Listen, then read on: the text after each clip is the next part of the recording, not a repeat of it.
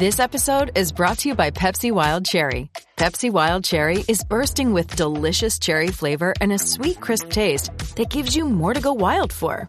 Getting wild may look different these days, but whether it's opting for a solo Friday binge watch or a big night out, everyone can indulge in their wild side with Pepsi Wild Cherry. Also available in Zero Sugar. So grab a Pepsi Wild Cherry and get wild. Judy was boring. Hello. Then Judy discovered ChumbaCasino.com. It's my little escape. Now Judy's the life of the party. Oh, baby, mama's bringing home the bacon. Whoa, take it easy, Judy. The Chumba life is for everybody. So go to ChumbaCasino.com and play over 100 casino-style games. Join today and play for free for your chance to redeem some serious prizes. ChumbaCasino.com. No purchase necessary. Void where prohibited by law. 18 plus terms and conditions apply. See website for details. Hey guys, it is Ryan. I'm not sure if you know this about me, but I'm a bit of a fun fanatic when I can. I like to work, but I like fun too. It's a thing. And now the truth is out there. I can tell you about my favorite place to have fun. Chumba Casino. They have hundreds of social casino style games to choose from with new games released each week. You can play for free anytime, anywhere. And each day brings a new chance to collect daily bonuses. So join me in the fun. Sign up now at ChumbaCasino.com. No purchase necessary. VGW. Void where prohibited by law. See terms and conditions. 18 plus. This is a Heart and Hand production.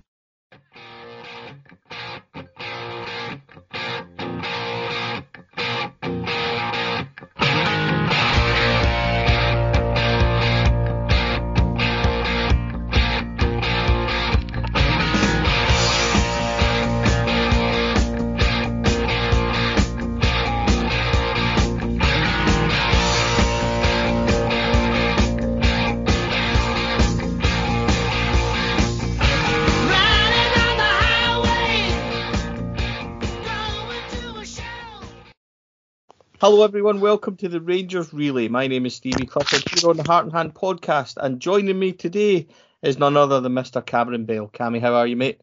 I'm good, buddy. I'm good. We're back talking about the Rangers, which was interesting when you figure the last time Rangers were involved in our lives. It was a bit kind of doomy and gloomy, but we knew that at some point with the World Cup and all that was a nice distraction. But the real proper football starts back tomorrow night. So, yeah, looking forward to it. Yeah, we last recorded halfway through September, and we were due to record at the end of October. But it turned out that I had went to Napoli with media and things, and then Cameron yourself was on holiday. So we kind of have missed an episode. But the good news is, Cammy, not a lot's happened. Not a lot. Well, a few things I think we'll probably cover, but... we even if we had been able to kind of get that episode in between, I don't know if it would have been fit to air given some of the stuff that we're about to talk about. We've had the opportunity to kind of calm down since. Yeah, we have, and we're going to try and keep this light, and we'll try and keep it positive as well. But it would be remiss not to look at what's went on. Obviously, everybody knows the situation with Europe and with the league. Giovanni Van Bronckhorst has come and gone. And we should really, look at that whole situation. Cammy, Giovanni Van Bronckhorst took Rangers to a Scottish Cup victory. He took us to a European final. He took us to Champions League football for the first time in over a decade. But league-wise, it had really slipped away from him, falling 9 points behind. That last week in charge, particularly damaging when he went from 4 points behind to 9 points behind. And not only was that damaging, but the performances on a whole were really starting to be problematic. He has now left the building. I don't want to be overly negative and start off the show on a downward sort of tone, but what's your thoughts and kind of summing up of Giovanni Van Bronckhorst and his time at the club? Yeah, I mean, it's interesting as you talk there. I've heard a lot and read a lot around, could Van Bronckhorst be known more as a cup manager? And, there's merit to that argument, because sometimes it can be, a manager's downfall. They may be known being able to try and maintain a constant, and that is better performances within the league. And then when it comes to cups, they falter. Listen, his predecessor, wasn't phenomenal at that.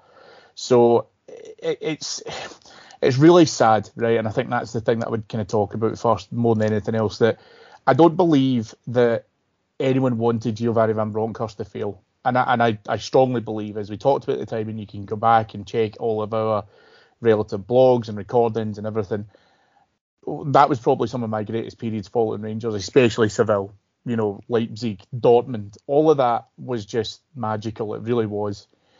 And so I don't think anyone could really ever, have an ill will against Giovanni Van Bronckhorst for how the performances and how everything kind of more or less kind of came to an end, and feel as if that was the general over. I think he'll be looked upon as some of the highlights that you've just kind of covered there.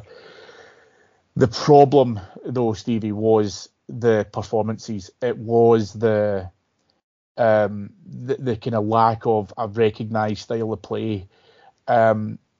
We could see, and you've seen it not just in Rangers, outside in other clubs and stuff, when managers are trying to put their own imprint into it, and players have to learn how to fit into it. And if you're not part of that system and you're not willing to learn it, then your time at that club is going to be particularly short. Because a manager will look to be able to try and provide a blueprint.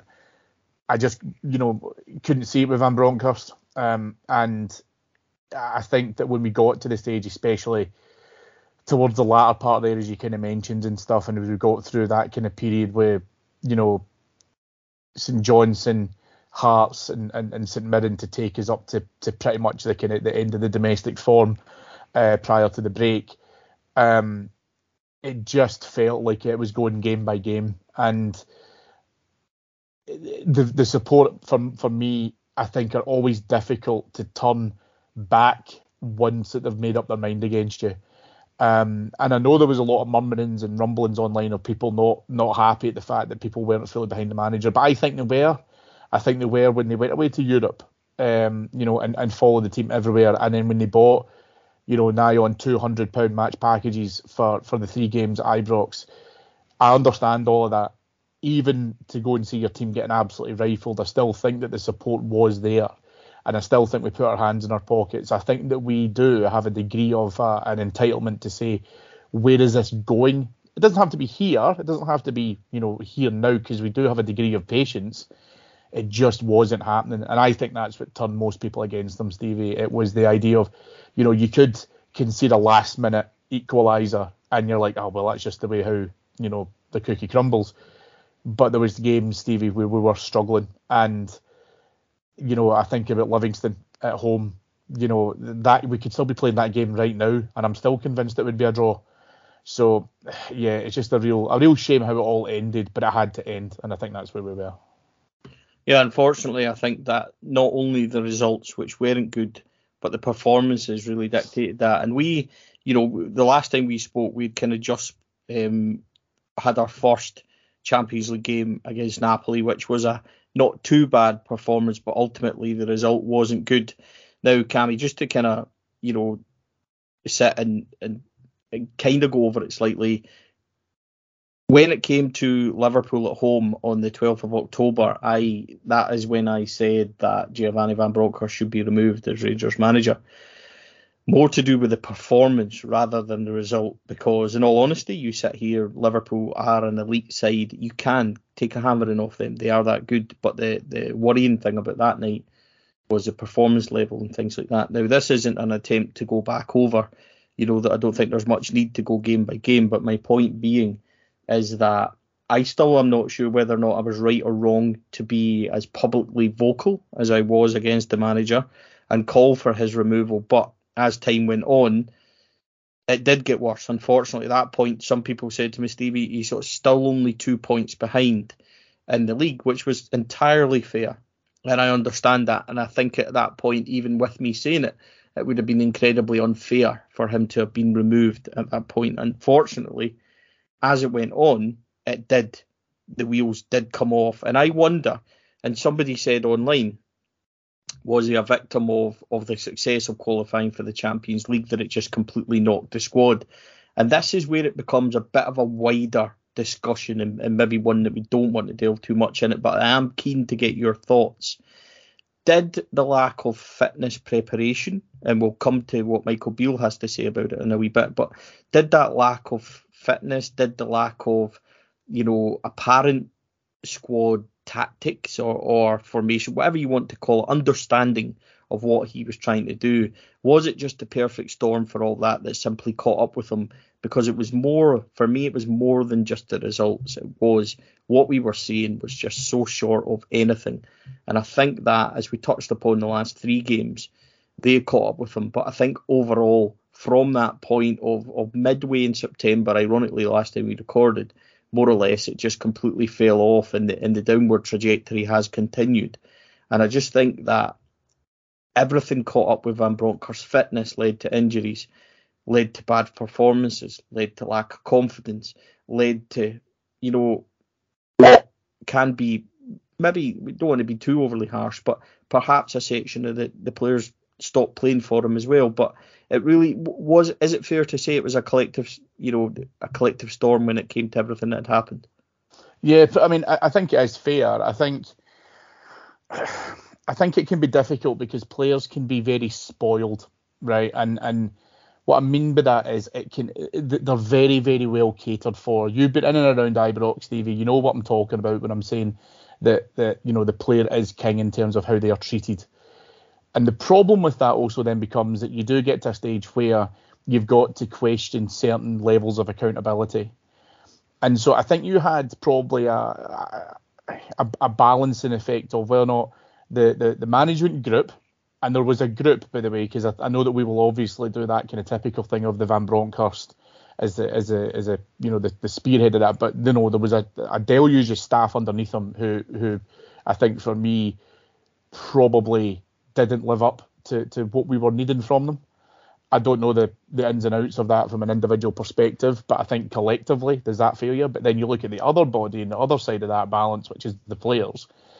And the players will find it very easy to turn around and go, well, if I don't understand what the management group, the coaches, etc., are trying to do with me, if I'm not being pushed in training, if I'm having a slight dip in terms of fitness levels, but I'm not being questioned on that, I'm not being harassed to be able to try and get them back up the way or make a quick recovery back from injury, I do think a kind of certain level of complacency will set in to be able to say, well, actually, if I don't need to live up to incredibly high standards, and this is true in any walk of life, it's not just football. If my boss will accept me at 80%, and I'm not going to get much more out of my work if I work at 100%, then I'll go in for 80 and I'll do that. Everyone would do the same thing, right? No one cartwheels into work to be able to say, I can't wait to absolutely bust my arse today and then crawl out the door.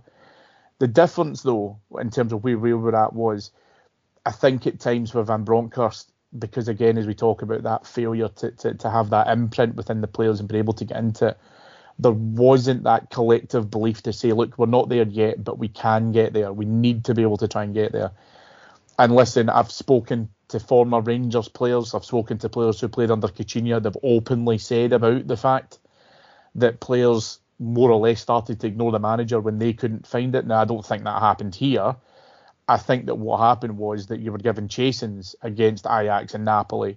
I think you can perform well at Anfield, but then when you get up to Ibrox and Liverpool tear you apart like warm bread, it's massively demotivating. I understand that. That's a human element of it.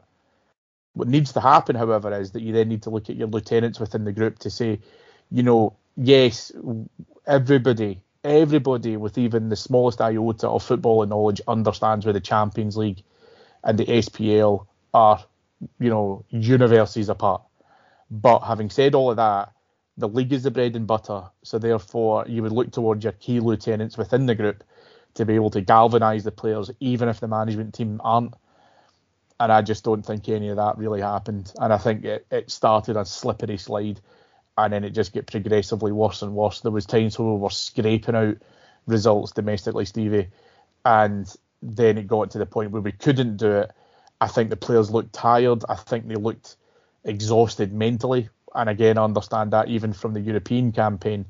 But fundamentally, I'm a huge believer, Stevie, that hard work beats talent when talent doesn't work hard enough. And you can be a great player against your opponent, you can be far better. But if your opponent wants it more, then again, like you say, I think, even at top level sport, you'll see people, with that grit and determination. If you don't come with that, then I think you're going to make a hard job even harder. Yeah, and I think that's fair, especially when you look at some of the domestic performances where we started to drop points. Livingston drawn at home, etc. You know, a really perfect example of that. But that has come and gone. Giovanni Van Bronckhorst leaves, and look, you know, I may have had a relationship with him where I've been quite critical, but I really wish him all the best for his future. He was an incredibly nice guy to deal with.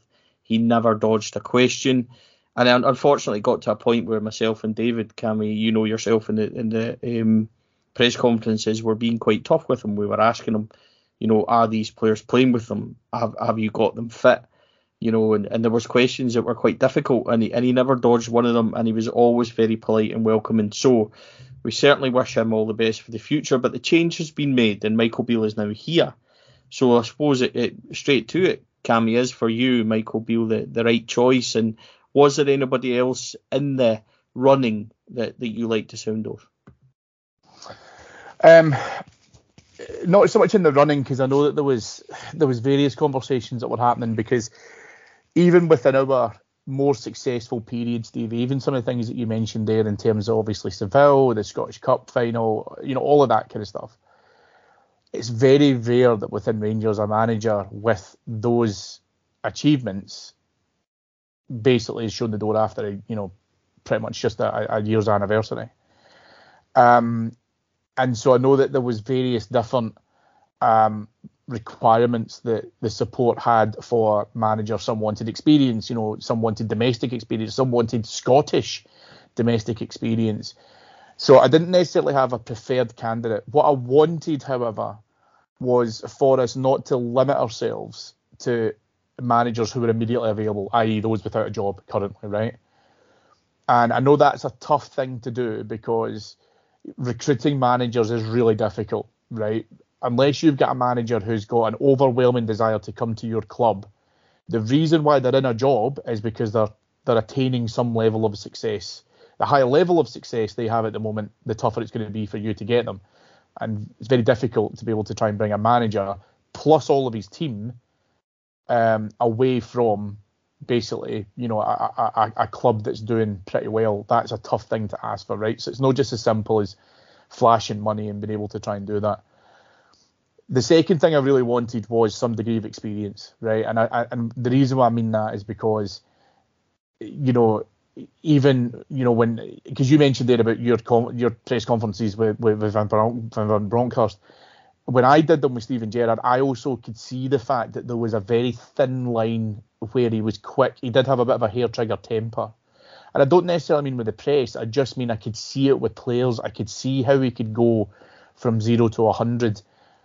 And so sometimes you can't always boot a player up the arse. Sometimes you've got to be that swinging door between booting him up the arse but also putting your arm around his shoulder to get the absolute best out of him. Again, that's just a management tactic generally. It's not exclusive to football.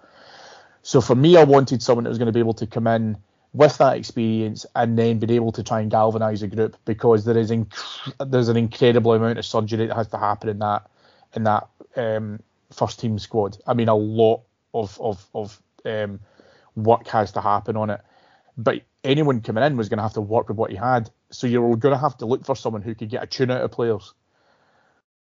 And I suppose the only thing that would concern me with Michael Beale is firstly that lack of experience.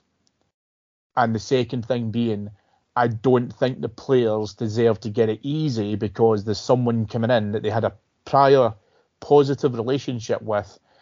And for that person to come in thinking, listen, don't worry about it, boys. I'm back. We'll all just kind of get back together like the old boys club. It can't work like that. These players have been underperforming. They have not been doing well. And I'm not going to go as far as to say that they're down tools, but I know that there's been certain elements of it where I just don't think that we're getting enough from them, and I think that we deserve better as a support from them. And therefore, if he's going to come in and do that, absolutely, that's exactly what I want. He can't come in, Stevie, for me, and say, oh, I know I wasn't manager before, but I'm manager now, and you all better respect me. He has to be able to come in and lay that groundwork and live and breathe that managerial role. And that's a tough thing to do when you've been a coach and you've got that real closeness in that relationship with that group of players, because the manager's always distant, right? That's why McCoist failed.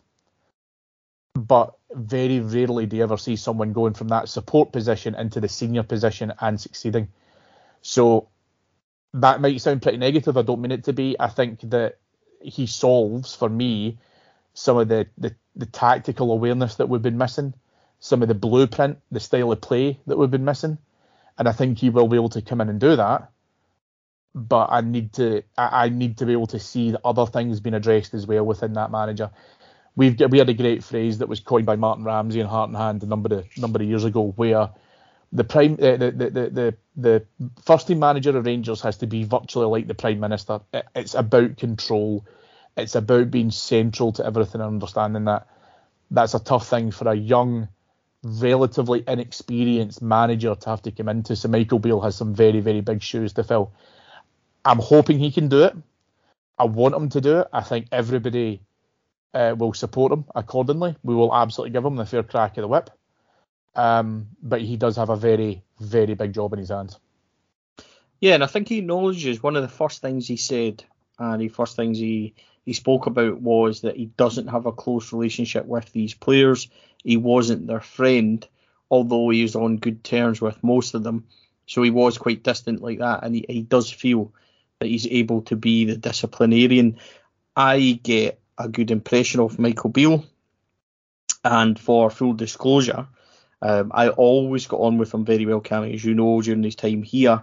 Before, he was very approachable. He kept in contact. When he left, we exchanged messages quite regularly, and you know, he is somebody that I really, really like. So he was the choice for me. But what I would say also is that when Steven Gerrard left, you had Frank Lampard, Giovanni Van Bronckhorst, you had the other big names that were all there. I don't think it was quite the same this time round, which, you know, I think it tells you a wee bit about where we are at this moment in time.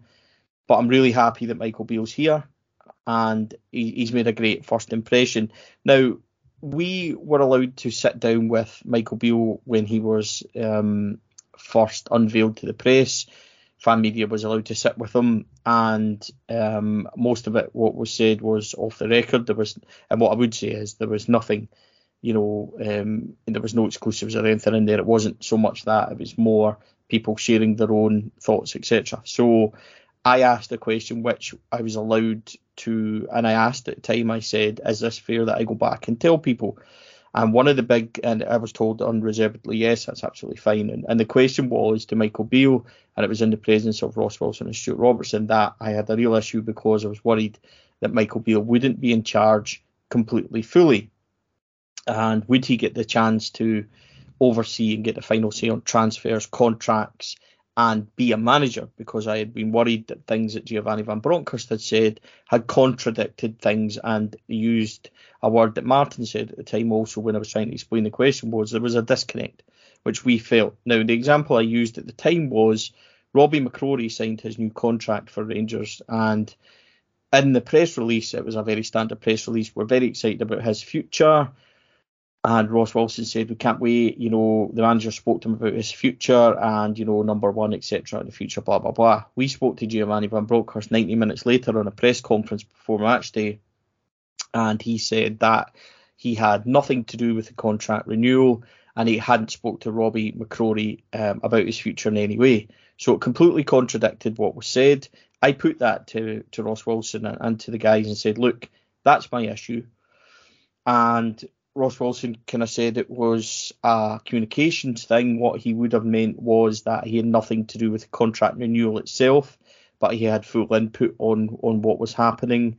And Michael Beale was very strong and very adamant that he would be in complete control, in complete charge of who was being recruited, on contract renewals, on targets, on scouting. He would have the final say and the majority input on everything. Ross Wilson then completely backed that point up and said that he would be working for Michael Beale in that regard, and they would be working together as a group.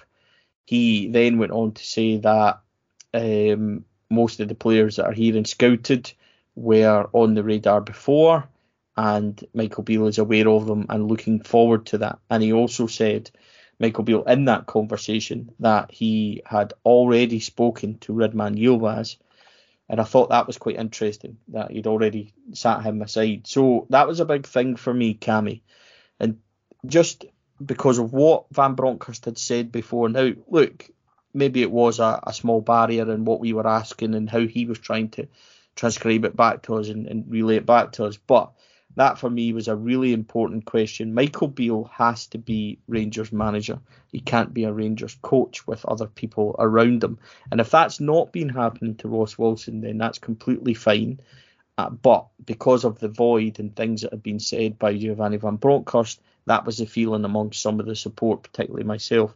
So that was nice to get an answer. And interestingly, Cammy, for such a pointed question, because it was that, they actually said it was a really good question and a good chance to clear the air.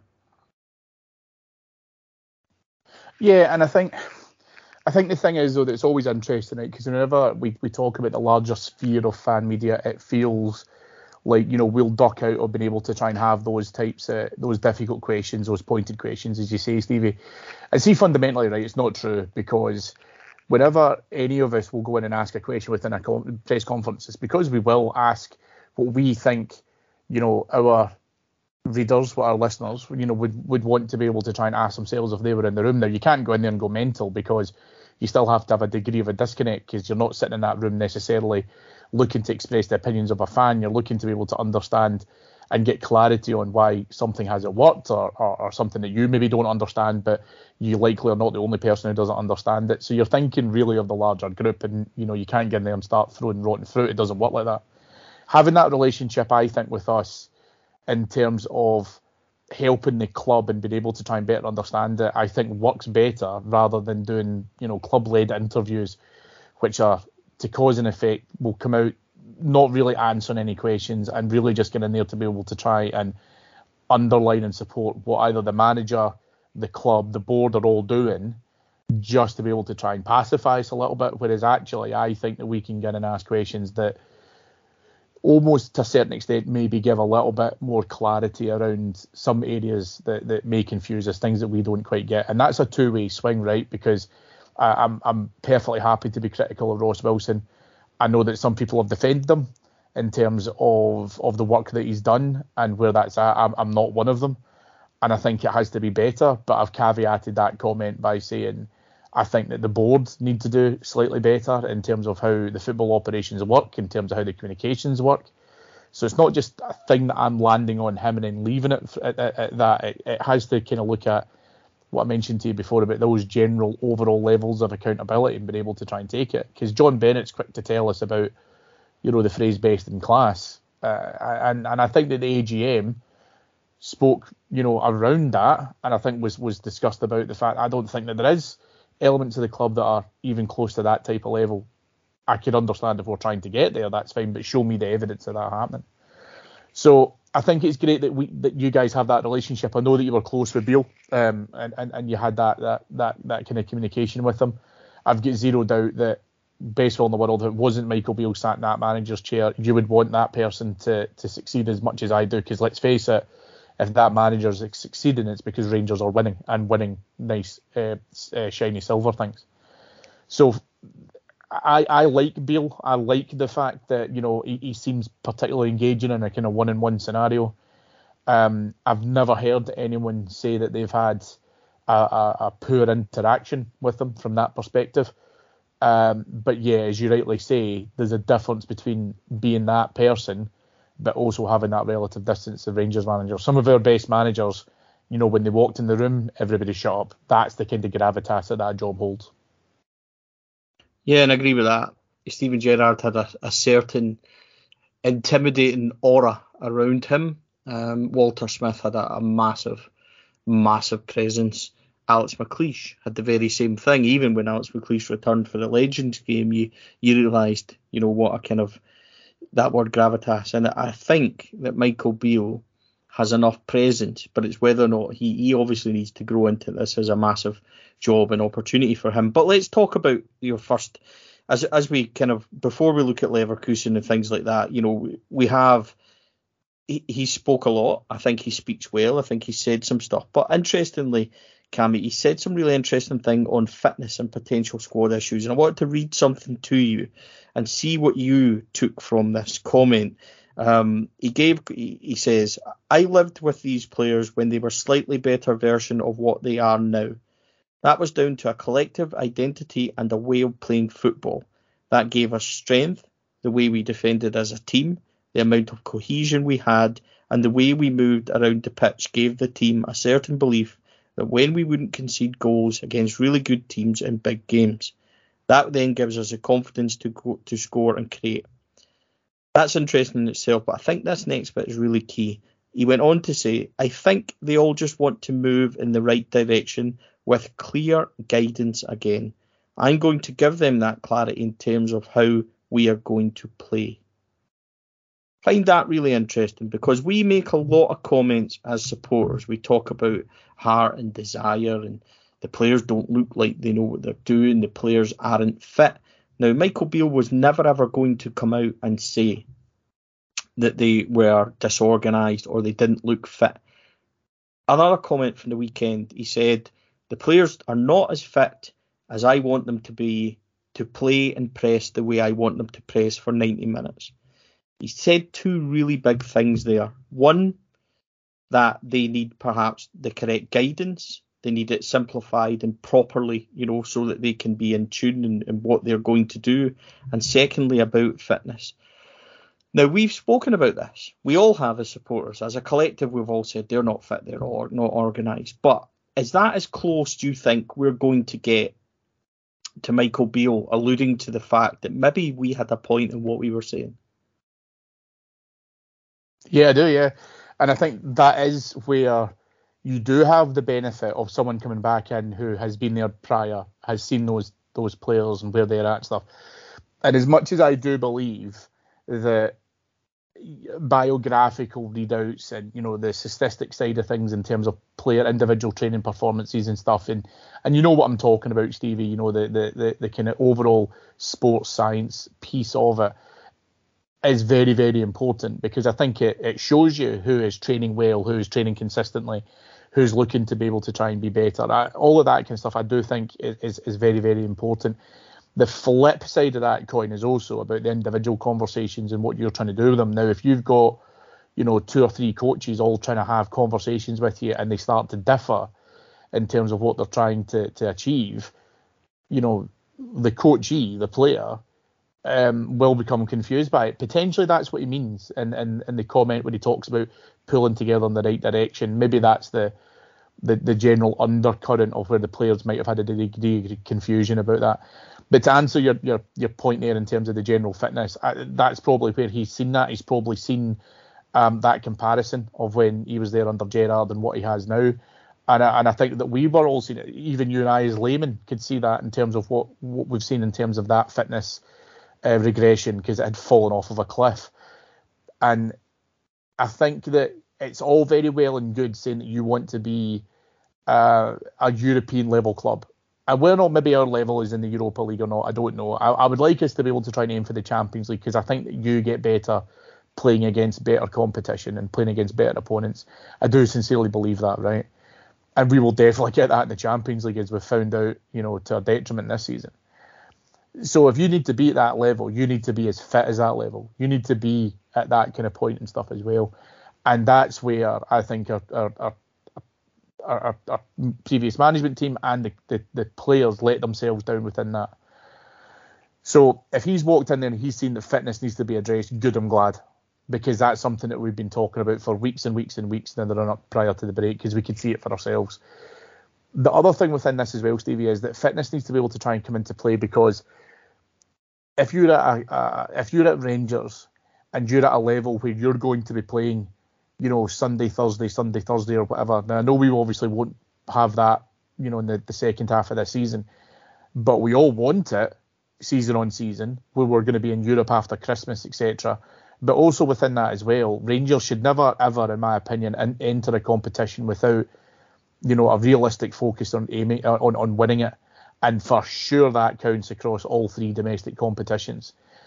So therefore, you're going to have a heavy fixture schedule. Therefore, fitness is a requirement, stamina is a requirement.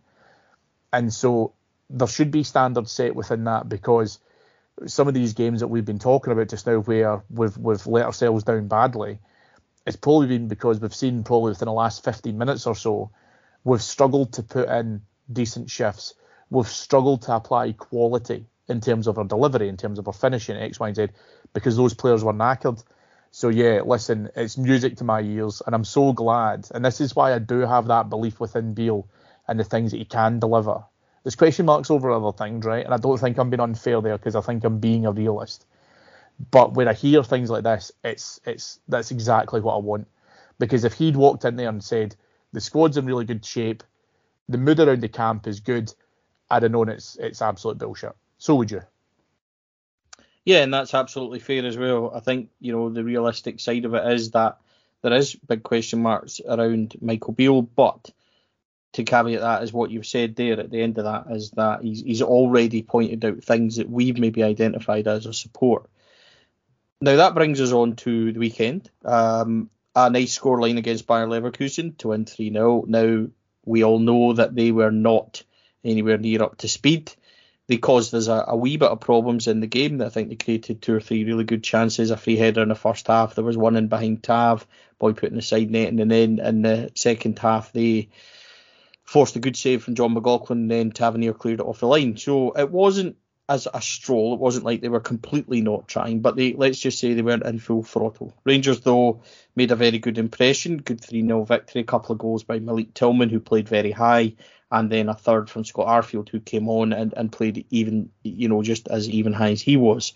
Little cameo performances in there that was good. What we seen straight away, though, was a very disciplined structure. The team were very narrow.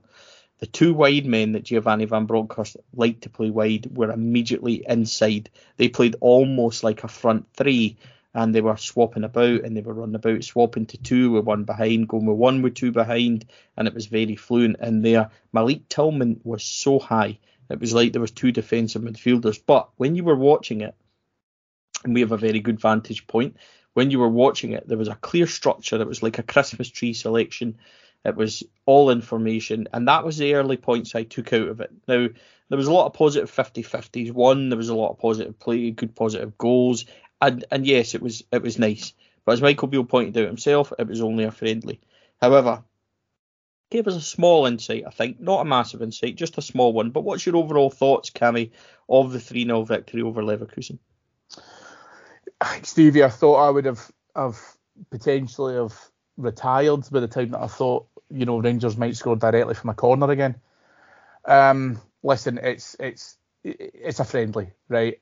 So there's obviously tons of caveats around that. I know what we're saying about, I don't think Leverkusen play again competitively until I think mid-January or something, I think someone had said to me.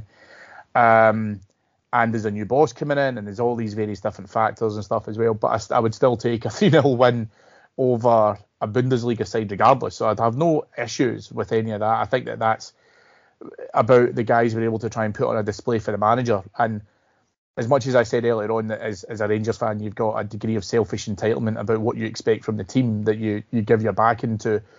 That performance probably wasn't for us. That was for the manager and his team to be able to try and see what they can do against, a good level of competitive opposition, albeit it's not, it's not a Europa League last 16 game, but what it is a good opportunity to get a run out against, a high level of opposition. This isn't Carlisle or, Bristol Rovers, with all due respect to those teams that we're playing. This is still a good side regardless.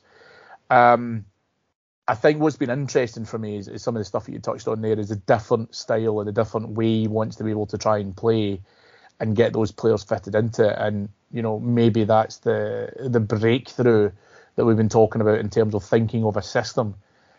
And maybe there's going to be some trial and error around the back of that. And listen, do you know what? It's been a bit of a shit time for him to be able to try and come in, because for him coming in, having that job, being able to recall some of the players coming back, obviously, from their own particular breaks, then obviously getting ready for the Hibs game at Ibrox tomorrow night, then all of that, gives him a very limited time frame to be able to try and get things together. So I think he's experimented. I think that the players have shown what they can do. I think they gave a good account of themselves for sure. But I wouldn't be surprised, Stevie, if when we've got the opportunity, I would probably see another few, maybe a behind closed door game, maybe another couple of friendlies when we've got that chance to be able to try and do so. That's not going to limit it, And I actually think as well, if you're then saying to me, could there be an emphasis now that if we were to go out and get a really good result against Hibs, for example, and we put the game to bed early doors, does that then give itself an opportunity for him to trial a few different things since the 3 points are secured?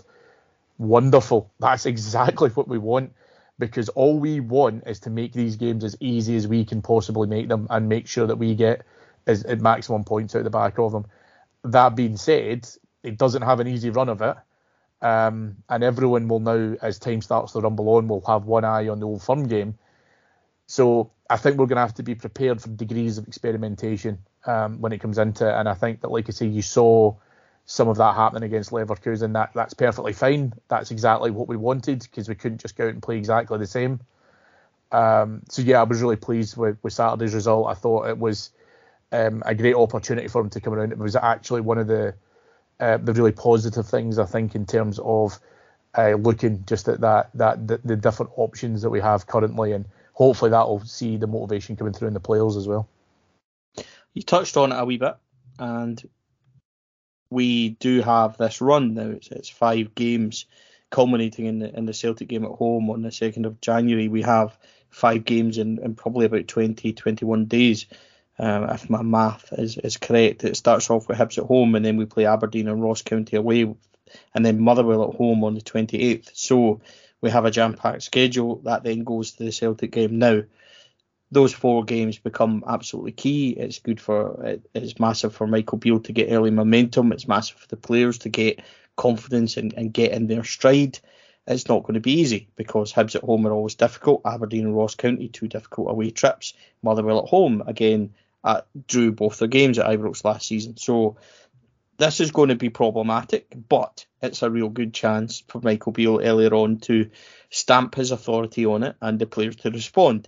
Then obviously comes Celtic. Now, by the time we podcast again, Cammy, on this show, most likely will be after the Celtic game. So what we all want is 15 points, absolutely. But is there a bigger case to say, not only do we want that, but we need to see a performance, we need to see a response. So just to kind of sum up before we end the programme and end the show, without being too simplistic, we know 15 points is the obvious answer, but what are you looking to see, and how well do you think we can do in these 5 games? Of course, it's easy to sit here and go, yeah, let's go 15 points. And I'm the first person, Stevie, and you know me, I'll turn around and go, let's just take it game by game. Let's not worry about Ross County away before we've dealt with what we have to deal with at Pittodrie. Then obviously we've got that lot after Motherwell and stuff as well. So I'll always take each game as it comes. And I'm sorry for being eternally boring in that front. It's just my attitude towards all. There's a couple of things within that, though. I think we have to try and get whatever we can in terms of maximum points. I think that for me, Hibs, Motherwell and Celtic, all are home games. For me, I think that has to be 9 points. And the reason as to why I would include Old Firm within that is because he's going to have 4 games between now and then to be able to try and really embed some of those ideas and those designs that we talked about. But it's a big game coming up, right, in terms of where that's at. Now, heaven forbid that people are going to start going, well, we're 9 points behind and we've got 3 games against Celtic, therefore nothing's done and dusted. I'd love to believe that, I really would, but I just think that the odds are massively stacked against us being able to mount that comeback. But the Old Firm game is the one that we need to be able to try and look at. That will build its own level of momentum, irrespective of however many points we are behind them. Plus it's at home, and plus it's Celtic, and blah blah blah. You all know the dialogue to that. So I think those 9 points. I don't see a reason as to why we should fear Aberdeen up at Pittodrie. I really don't. It's not been too bad for us up there in recent years. And Ross County will be Ross County. It could just be one of those edgy games that just starts to have a bit of needle with it and stuff. The other thing, or the other 2 things I'll say within those running games that you're talking about, Steve, is it's not just the points, right? Theoretically, hopefully, as we're talking about this as well, we will see some big players coming back for us across those games as well. I believe that Beale had spoken recently about that Goldson and Davies were fit to return imminently. Whether that's true or not, I don't know, because, how many times have we heard from Rangers? Yeah, he's about 5 to 7 days away, and about 2 months later they're still not playing. So I don't know how much of that I really truly believe. So I'm just going to assume that we're going to go with a makeshift defence as we've had to, and feature those guys won't feature. If they do, fantastic, brilliant. The other thing on top of that, however, though, Stevie, is the performances. Don't get me wrong, I'd rather play badly and win than play brilliantly and draw or lose. So therefore that's it. But the players are due performances. They're due to give us, the where we can see them being able to be rejuvenated with this change that's happened in terms of the management teams. So therefore, I expect to see performances. I don't think that's a selfish thing to ask for. So absolutely, I would say 9 out of 15 points. Again, just being a wee bit pessimistic. Winning our home games. And again, like you say, being able to bleed those players back in, coming back from injury. And the last thing is being able to make sure that we can see concerted performances from players who, if I'm being honest with you, have not been so bright across the last few months and stuff as well for us. I've made it perfectly clear to Michael Beale that I have a realistic kind of expectation, and that nothing will be expected less than a treble before the end of the season. Well, if nothing motivates him, Steve, if that doesn't motivate him, nothing will. So yeah, I can see you having given him your list of demands. Yeah, it was all very reasonable. Ronaldo on a free and a treble, to start with. So listen, Cammy, I have a great time speaking to you. I think we have covered all the points. I appreciate the whole point in Rangers Relay that we would be a bit more frequent, which we're going to get back to doing. And hopefully people have enjoyed it. And what I would say to them, Cammy, before we say goodbye, is that anyone's got any points or any comments, please let us know. Contact us, let us know what you think, and let us know what you want to discuss. Cammy, it's been an absolute joy, my friend. Thank you for joining us. You will be the host as we get together after the Celtic game, and let's hope that it's been 5 wonderful games for this club of ours. Yeah, let's hope so, Stevie. A pleasure to talk to you as always. Obviously, with various different things that have been happening in the last few months, we haven't had too much of a chance to be able to try and get this show back in regular order, but that will happen. And again, like you say, really excited to see the Beale era kicking off.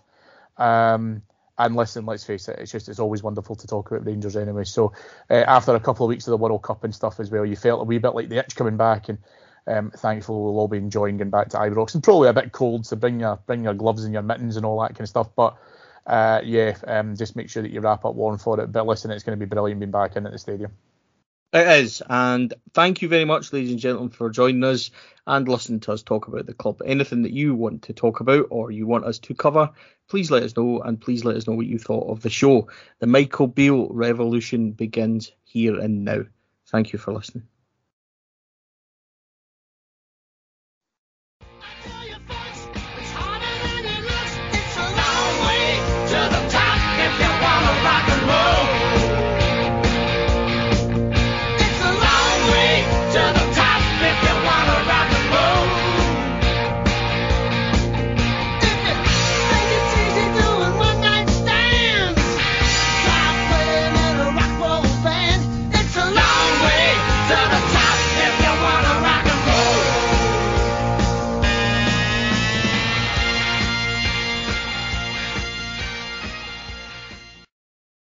That was a Heart and Hand production.